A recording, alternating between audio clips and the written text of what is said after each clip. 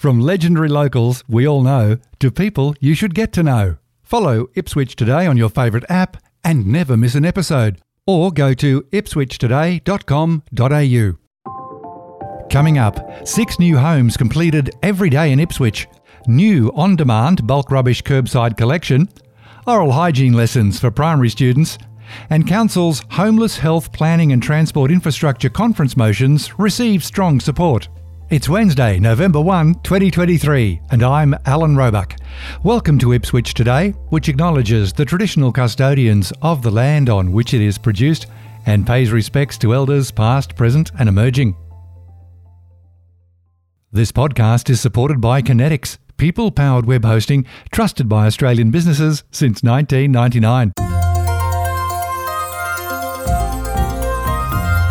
In this episode, it's a quick wrap of local news and stories you might have missed. So here's what's happening.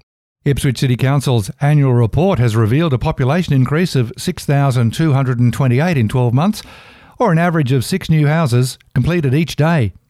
Mayor Harding said Council was well placed to face the challenges that come with being the fastest growing city in Queensland, with major work on the draft new Ipswich Planning Scheme and draft Local Government Infrastructure Plan carried out in 2022-2023. Council issued these other key stats from the most recent financial year. There were 1,340 development applications determined, 125,000 wheelie bins emptied each week, nearly 8,500 tonnes of curbside green waste has gone to compost, 107,325 free plants were distributed, 31.5 kilometres of additional pathways and bikeways, and 22.7 kilometres of additional local roads. Residents will have greater access and more flexibility to dispose of unwanted household items with the introduction of an annual on-demand large item curbside collection service from early next year. Ipswich City Council unanimously agreed on October 26 to appoint Handle Group as the preferred supplier on a 10-year $17 million contract to assist Council in delivering the new bagged service to residents.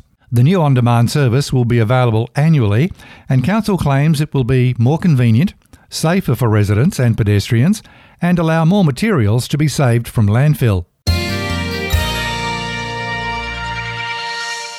In news from Westmoreton Health, students at Riverview State School learned healthy habits to reduce dental disease and improve general health last week.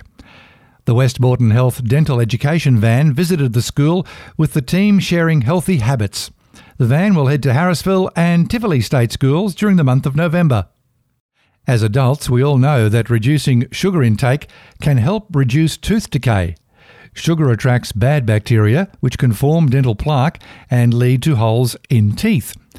So it's sensible to avoid foods and drinks that are high in sugar to maintain good oral health. Congratulations to Ipswich Hospital Senior Cardiac Physiologist Anitha Laxmanan, who was awarded Sonographer of the Year. Anitha received the award at the recent Echo Australia conference on the Gold Coast.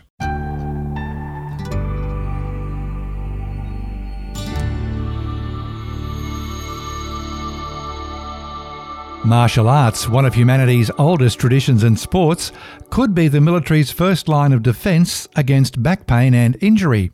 That's what University of Southern Queensland PhD student Sherilyn Walters hopes to uncover as she investigates the effects of martial arts-based training during heavy load carriage. Soldiers carry heavy loads for extended periods during military tasks, which can lead to an increased risk of injury and negatively impacting on physical and tactical performance.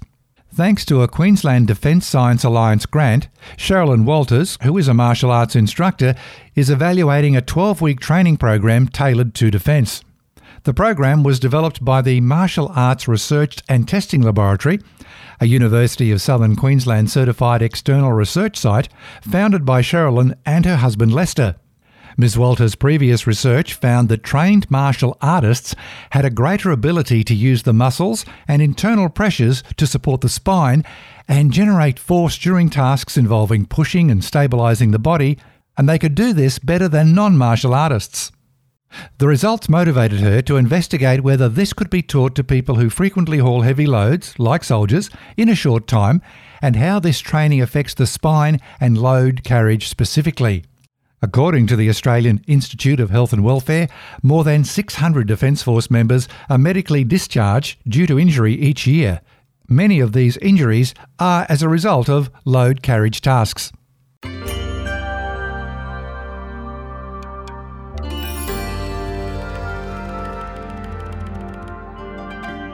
Ipswich City Council received strong support from other Queensland councils after it put up 6 key motions with a focus on homelessness, health, planning and transport infrastructure at this year's 2023 Local Government Association conference held in Gladstone. Council's 6 key motions passed at the conference, and they were that the LGAQ calls on the state government to commit a regional health tour involving local government and local health authorities to understand region-specific concerns and to improve community health outcomes.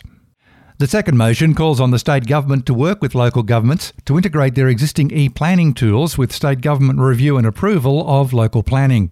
The third one was that the LGAQ works in partnership with the Queensland Department of Transport and Main Roads to review the process for the development of business cases for major transport projects, generally shifting the cost of doing so from local government back to the state if appropriate. The fourth motion called on the Queensland Government to significantly increase funding to local community providers for outreach in response to the housing crisis, recognising that housing and homelessness is the responsibility of the state. Motion number 5 calls on the LGAQ to make urgent representations to the state government to ensure that the planned amendments of the Local Government Act 2009 regarding the Office of Independent Assessor are progressed through Parliament as a matter of priority.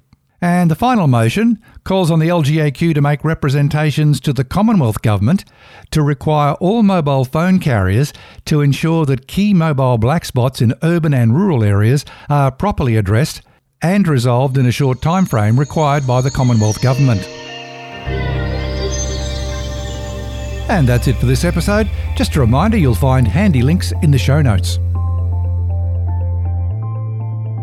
Ipswich Today is supported by Kinetics, people-powered web hosting trusted by Australian businesses since 1999. This podcast is listener supported. Please make a once-only gift or regular donation to help keep it online. Just go to ipswichtoday.com.au. Follow and stream this podcast from your favourite app, including iHeartRadio, or play Ipswich Today on smart speakers.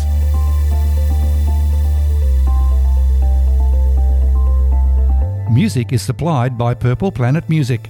This is Alan Roebuck. Thank you for listening.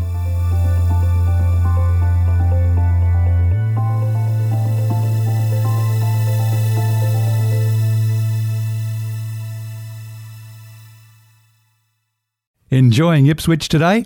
Please share the love on your socials.